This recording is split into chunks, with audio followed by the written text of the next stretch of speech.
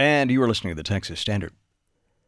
School overcrowding, soaring traffic fatalities, drug abuse, and strains on the power grid.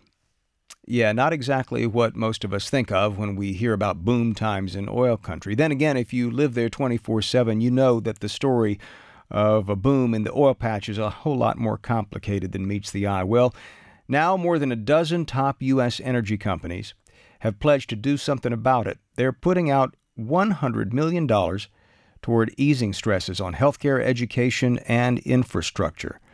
This to the folks who are experiencing the shale oil and gas boom in West Texas and New Mexico.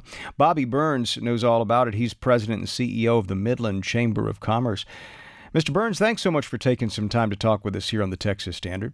Dave, I'm glad to be with you. I'm a little bit surprised by the size and scope. $100 million. Did I get that right? Well, you did.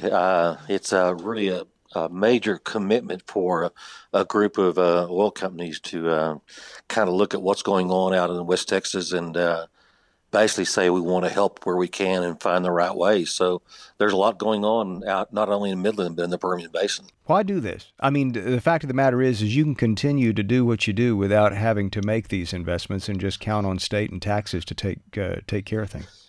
Well, in my opinion, these oil companies and service companies are coming together to do this because it's in their best interest. They see the ability to make money, but they need people.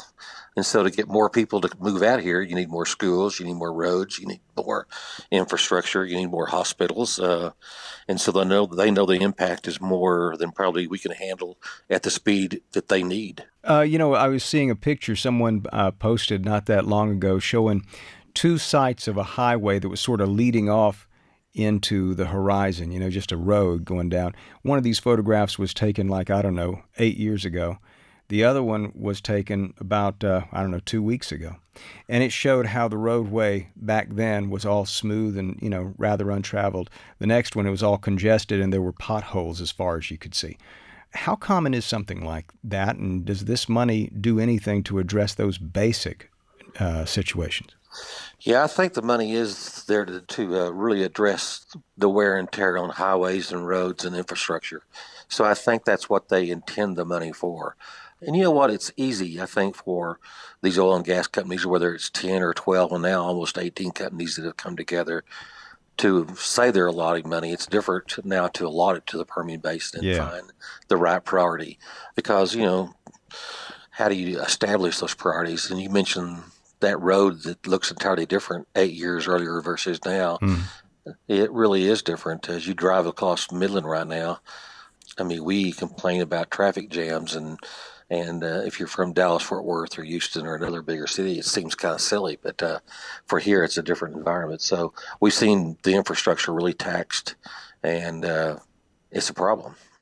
Midland, Texas has the chance to be the Abu Dhabi of West Texas or the United States. There's this amazing oil field out here and some amazing dollars are going to flow, but how do we create the city that people want to live in and come to? And that's the challenge, the quality of place. And our biggest challenge now is education. How do we make our schools the best we can make them? And so we've got our hands full on education. We got our hands full on hospital issues and obviously roads and quality of place issues, because we can only be a great city if we can get people to come out here. And I love Midland, but I'm also keenly aware that the rest of Texas does not want to move out here. So we've got to create a different city where a different generation wants to make this their home. I hear what you're saying. You got to get people out there. But, we're reading just this week, there are some headlines that say that the job market's slow in there in the oil field. And I wonder, how do you keep them there? Even during the downturns of our history, going back to the 60s and even the 80s and the early 2000s, and even when the downturns come, the population in Midland does not decrease. So if they don't stay, I guarantee they're leaving the children because the schools are still full. So I think we're going to have an ongoing challenge because we have an ongoing opportunity. And quite frankly, we could lose people right now, and it'd be nice to some level because it takes pressure off of the roads and the schools and everything else. So I don't see it as a problem if the price of oil goes down a little, which I think it is right now. Midland could use the breather to some level to get ready for the future, because no matter what, these oil companies are getting ready for a growth number that's pretty remarkable. And Midland's going to be right in the middle of it, as is the Permian Basin.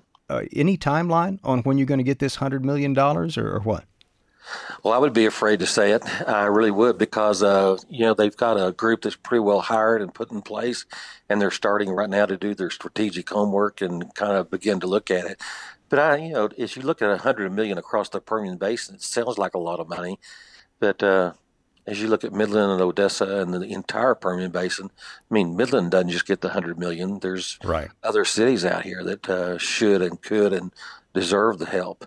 So I don't want to say $100 million is not enough, but I will tell you $100 million is not enough. Just getting started. Just getting started. Bobby Burns, President and CEO of the Midland Chamber of Commerce. Mr. Burns, thanks again for speaking with us on the Texas Standard. Thanks for having me.